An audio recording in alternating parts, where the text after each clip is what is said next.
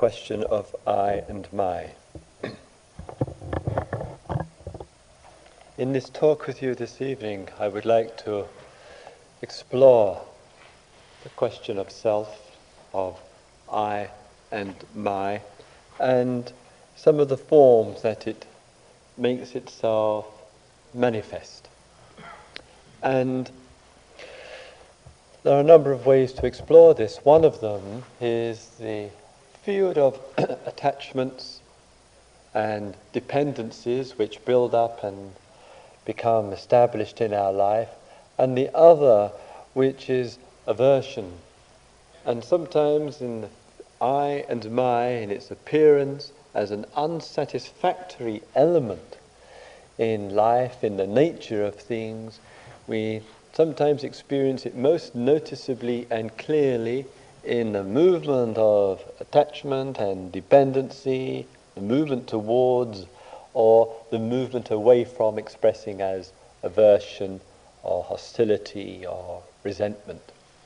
And so in our experiences, at times the presence of I and my are most noticeable in these two forms of movement, which take countless expressions, in which we have a countless, in a way, reservoir of descriptions of being attracted and becoming dependent upon the holding and clinging or attachment to, or the reaction against the aversion, the withdrawal, the denial, or whatever. So in the movements of heart and mind, shall we say, this polarity takes place within ourselves in different ways, and we find that at times the consequences of this in the movement, or as a result of the movement, is pain and unsatisfactoriness. In that, at times, the attraction, if we deal with that side first, and attraction meaning where there is a reaching out, a reaching towards, a taking up, a taking a hold upon, and making something of. And this movement giving substance to an event, to a particular situation, experience, person, idea, material, whatever it might be. So the movement takes place inside, we gravitate, we are attracted towards that, we take that up, we hold on to that, and in holding on to that, we then correspondingly build up our identity through that relationship. And in that, one of the ways that shows itself sometimes is in the potency of possessiveness or holding the my syndrome. And we think at times, if I do not have this my syndrome, then I won't know what property is, I won't know what relationships is, I won't know where I am, my life will be very confused and scattered. I need my this, my that, to define where I am and to define where I am not. And yet easily in the language of that, this holding onto takes place, and in it we relate in this divisive way to the world, my and not my. And the old story of the person who was working in the office and received a telephone call, and the call said, your apartment, your home is on fire. And the person in immediate anguish said, my place, my apartment, my possessions, and all the fear, the anxiety in a split moment of a sentence of a phone call rushed through the cellular life, rushed into consciousness, complete terror, panic, pandemonium, your place, number 34 or whatever, is going up in smoke. Puts the phone down like a hurricane through the office, scrambling around to get the coat, get out of the place, to get there. 2 minutes later, the phone rings. Terribly sorry. It wasn't 34. It was actually number 32. Huge relief. Oh, it's not my place.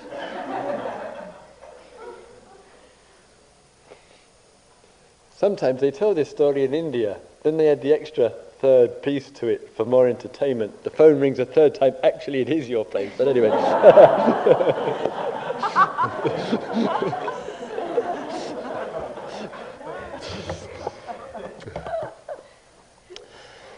So we see with the my that takes place, how the my shapes and determines the feelings, the thoughts, the relationship, the responses to things in a way in which one would have to draw the conclusion, my matter, other doesn't matter in the same way. And in a way we're a prisoner of my. And to work for liberation, the investigation into a liberated way of being scrutinizes and is willing to look at my and the implications of it.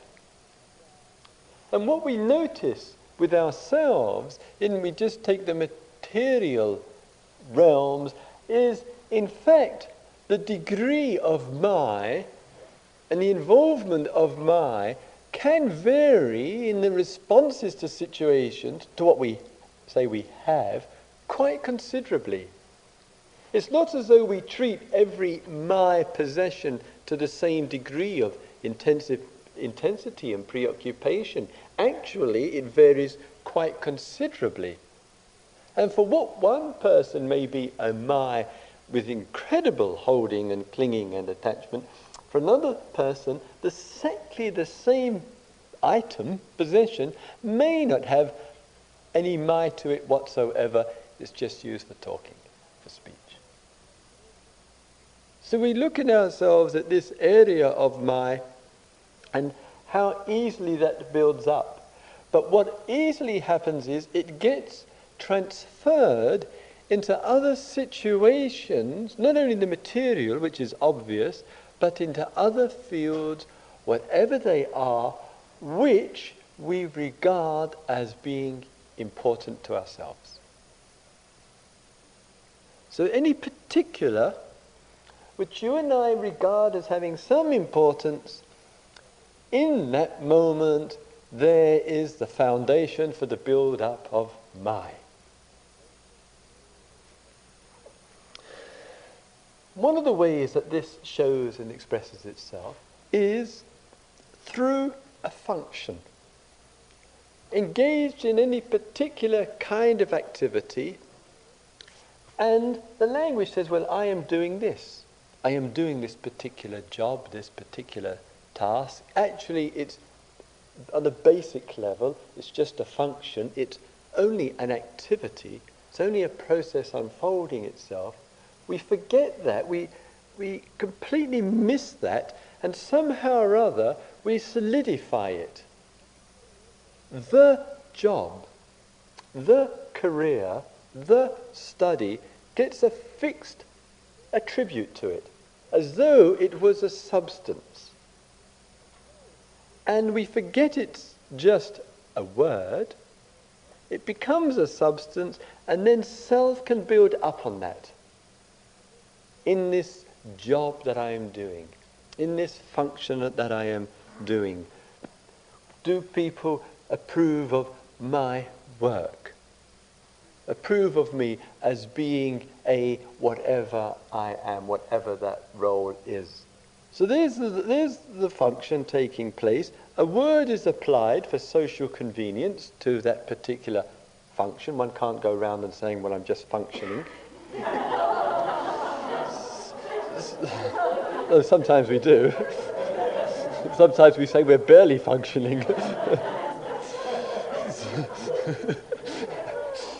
So we use the label for a description of the function. The label gets repeated in consciousness, others refer us to it, and then self needs that label, needs that word to build up on. And once we start building, then we've got plenty of time for measurement. We measure ourselves going somewhere, not going somewhere, doing well, doing badly. It's a nice day today, it's a horrible day today. Whatever. So that in the very word, each time you and I are asked, who are you? Each time we say, well, my work is this. Easily itself then takes a hold, the my gets substance to it, and building takes place. But what goes with that addiction and with that attachment is its opposite, and its opposite may be this function suddenly stops. The very dynamics of existence, the very diversity and interplay of things means that any function at any time can stop, and sometimes we're just completely unprepared for it. So then self is built up on the function, dependent through the attraction to it, through the involvement on that particular function, and then it stops. It stops organically, it stops through the nature, it stops through an event, it stops through redundancy notice, it stops because the appetite has gone completely out of it or whatever. And one has gone from the self being employed in a situation with its function, the function stops, the self then collapses, built up on the function. And so it's not surprising at all in this world and society that we live in, that being and doing and having function and appearing very responsible builds up self, and then we're unemployed. Then the work is finished. Then the period of years and years of study has come to its end, and one is 40 years old and one's realized, I've got to start leaving school. And one's reached this point, and then one's unemployed. So the self is there, and so there's a collapse there, and one is feeling pained, confused, worthless, and mummy keeps telephoning, why aren't you working?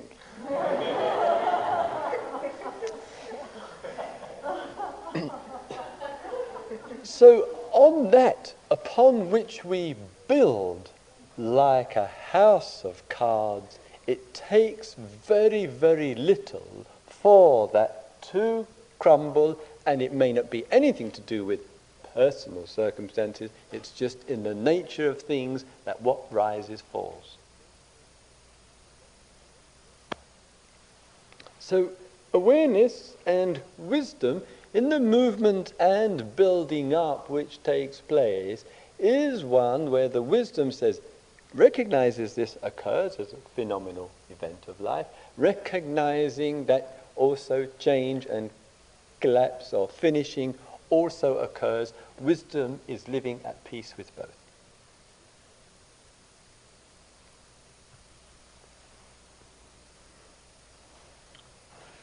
Sometimes we do it with each other. We do it with practices. We do it with meditation. We take hold of the my, and we build up ourselves on my, on the practice, the teaching, the teacher, or sometimes in comparison with another person, and the person comes here into a situation like this, and perhaps as for some of you, for the first time being in a place like this, it's unfamiliar ground, unfamiliar territory, one doesn't know anything from the past as a reference point, so one's view of how am I doing, how is my work going, my practice going, tends to be on the interpretation of what it seems like it is for other people. And sometimes the small groups shed a bit of light on it, sometimes what's going on in the meditation room. So in here, very easily, one's got but one's got not much history to it, so one's referent is via other people.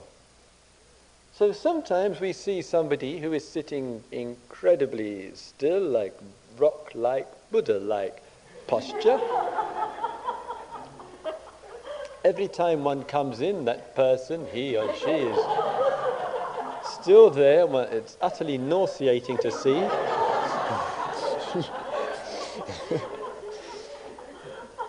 And so one says, well, there's the measure of the situation, and therefore, in that comparison, obviously it's got to be meaning that can't possibly be going anywhere. My practice is hopeless in comparison.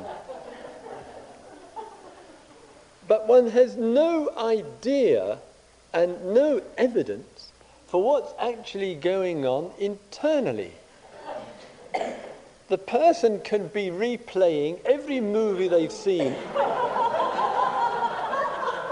through their entire existence, and they're so engrossed in it that they forget to move.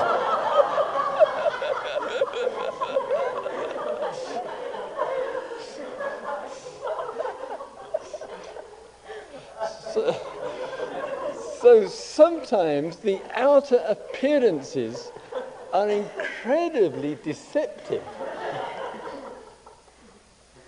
And yet, based on a nominal representation through eyes, that one takes a hold of the immediacy and says, well, I'm not going anywhere, my practice is not going anywhere. So in situations, looking at what's being built up, sometimes it's a kind of gradual building up which is going on.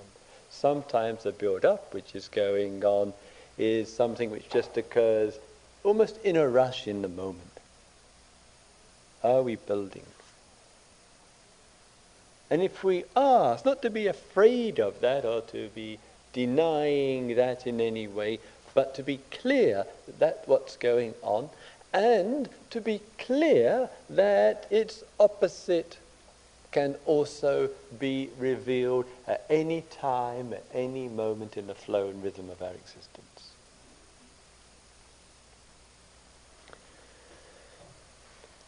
You see too that sometimes we rationalize as well. There is something which is taking place, and sometimes it shows itself in a particular kind of views which form about ourselves based on the function that we've built up. And then we think all manner of reasons. Sometimes we revert to the past, to the distant past. And we say, well, it's obvious I'm like this because my parents, my this, my that, were like that, and I'm just the fruit of the way they were. And this gives a slight bit of comfort, because one's got somewhere to point the blame, offload it onto the parents, who could in turn offload it onto their parents. What Adam and Eve would say, God only knows. So then it goes back from one to a generation which is taking place, and in that it might provide insight, but very easily it could be an avoidance. It could be a way of offloading the situation rather than exploring what way can I work with it in the here and now. So in reference to the past, I would say if the past is providing us with insight, it's useful. If it's just thinking about as some kind of way of trying to explain things in a rationalizing kind of way, it may not be very useful in that way. And sometimes in our doing that, we find other ways to do that. And one of the areas in our looking into ourselves, and I've mentioned this a number of times in the small groups with you, one area of this is taking risks. Meaning sometimes we know we tend to play safe. Playing safe is keeping exclusively with the known or with the comfortable. And we tend to do this too frequently. And it's not that we have to become terribly extroverted and flamboyant or whatever, but seeing where we can just stretch ourselves a little bit, where we can go a little bit further, just to test where some holding or attachment is taking place, where the letting go can be. Otherwise, again, we refuse to take risks, to take chances. And in that may be sitting more, it may be walking more, it may be going to more small group meetings, it may be staying up later at night, it may be eating less, it may be eating more, whatever it might be, so that we look and see where the boundaries are, where the holding is, where the clinging is in the terms of the my, whatever. Otherwise we can play too safe ground.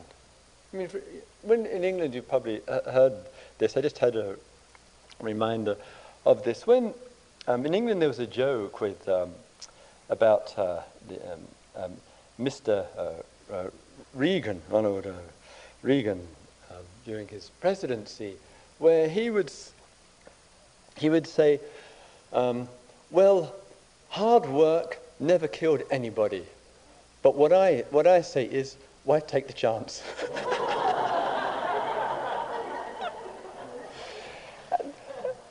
and this kind of situation that sometimes there is with the holding and with the attachments which take place there, with the my that goes with it, we want to stay just in that field. We don't, and sometimes we resist just probing into that a little bit more carefully and looking where is the my, where is the holding going on, where sometimes is the holding back going on, and just stretching consciousness, making that an adventure with our work. Similarly with aversion, which how easily, as we know, what we feel, movement towards whatever, whoever, whenever, equally and easily the other can come and show itself in aversion. And this aversion shows itself in contraction. My arises, it's taken hold of something in particular or particulars, it's so, as it were, wrapped itself around that, and in that aversion which arises, there is rejection of one thing because one wishes for something else. Rejection of one in order for something else to be made manifest. And we see that this aversion in life, common phenomena with us, is also the area of which there is my at work. Sometimes, again, sitting in walking times, in eatings, wherever there's a group of people together, there's almost certainly going to be that movement with regard to ourselves of sometimes aversion towards another or others, or sometimes generalized, and one might just stop in that moment and say, well, what is it that's going on here? What is it going on when I am experiencing aversion? What is it that I don't like? What is it I'm trying to keep or keep out? And again, sometimes that challenges us. Some people challenges us. Sometimes there is aversion there in a moment towards another who one never even spoken to in one's whole existence. And one might start trying to think, well, who do they remind me of? Or what happened in the past? And even when somebody sparks aversion inside of us, even if we found out who it was in the past or what it was in the past that happened or whatever, it might have been someone that's seen in a movie, Ben-Hur, and a reminder of it. Who knows what it might be? Or even worse, the Ronald Reagan movie. And in and then when there's but even sometimes when we gain the knowledge from the past, it doesn't seem to matter too much to the aversion. So again, seeing past in its relationship, seeing in its perspective, but still there's the actuality of aversion. And what we notice in life, those who we're most attached to, those that we cling on to, those that we build up most, are the very same persons and people, including ourselves, if we're inwardly directed, who there can be the most aversion to. So building up of self can easily invite the bedfellow of aversion. And sometimes what we notice with attraction and building up, and with aversion, that the attraction and the building up has a very pleasurable component to it. Building up one's practice, building up one's role, building up one's identity, building up one's number of possessions, increasing the population, whatever the interest is, it can bring pleasure, the feeling of pleasure. So for building, it does require other factors, and one is pleasure, the feeling of pleasure. The man says, well, if I don't do any building, if I don't engage in that, then my God, I'm going to live like a moron for the rest of my existence. Because if I don't want any aversion, and then I have to be without attachment. And therefore I'll have to be without the pleasure and that pleasurable sensation that it gives to me. How can I live in which I experience the pleasant, I experience the unpleasant, yet I'm not a prisoner of building and knocking down, holding on to and cutting away? What resource needs to come out of me that I live in a free and spacious way so that these two, not opposite but complementaries, occur, and I'm interested to explore both. And certainly that requires some equanimity from us. But I think what we tend to forget here is that the deepest responses of a human being actually don't fall into those two categories. And it's all very well to say, oh, love is the opposite of hate, but I don't think it is at all. I think the opposite of hate or aversion is the degree of liking and attraction. So in hate, which we might describe as an intense form of disliking, the opposite to me would be intense liking. Intense liking which has, again, a holding, possessive or my component that goes with it. So in our exploration to find, let love and joy be accessible to consciousness, and the ease which comes with that accessibility is this duality of likes and dislikes with the building component that's going on with it. Are we willing to look and explore into that? Because as we see with ourselves that with the two movements that take place, how easily we are moved back and forward on the likes and on the dislikes. That how easily they temper and they influence and shape our way of being. And we become prisoners of liking and disliking. We become so tied to that kind of sensation that we think all the world is, and all that matters is what one likes and what one doesn't like. And that's just what it's all about, and everything else is not really on. And perhaps, if we are to find and discover and experience, as we do from time to time, genuine affection and joy in life, love and deep friendship with life, it may be that part of the sacrifice, I think it actually is in fact, part of the sacrifice for that joy and that wisdom, that equanimity, is the sacrifice of some of the sensation that can go with pleasure and pain, some of the sensation that can go with likes and dislikes. We may have to give up some of the sensation of those experiences in order to help the organism reveal something else which is not in that duality. And the way we think about our experiences is an important factor.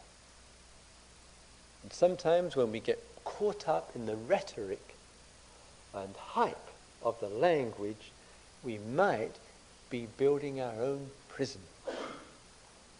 And when we get caught up in the language of great, this practice is great, this teaching is great, this place is great, this is fantastic, everybody is fantastic, or whatever. Keep that up for a couple of retreats, you'll be sick to death of the place. So in the building up which takes place, it's like inviting its opposite. So if the sensation is not so intense, it might be a quieter mode of being. Some people say sometimes they don't want that way of being. They want to be on the spiral of ups and downs and highs and depressions. If one wants that way of being, this ain't the place to come to.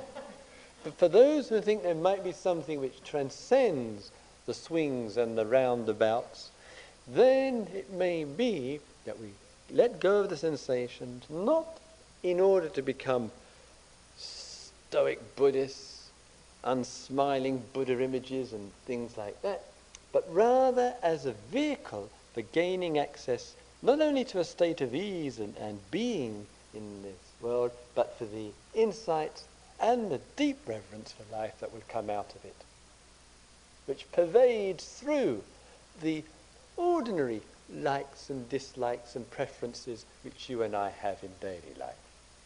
We prefer to taste this food, and we don't like this food so much. We prefer to be with this person in our social life. We prefer not to be with that person. All of that, of course, in the conventional world of likes and dislikes, but not the reason for one's existence.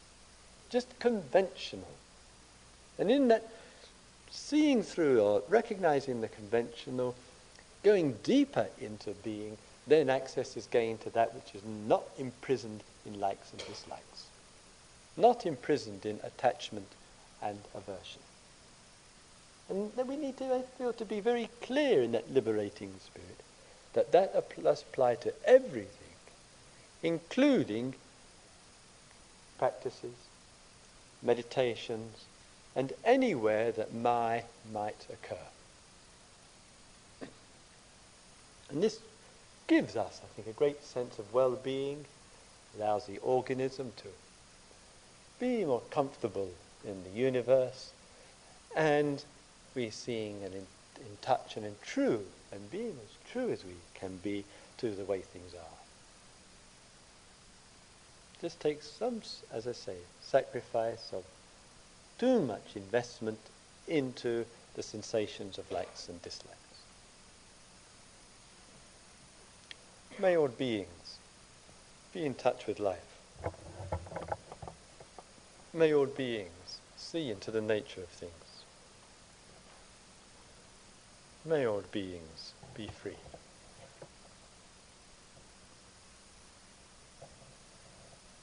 So let's have a couple of quiet minutes together, shall we?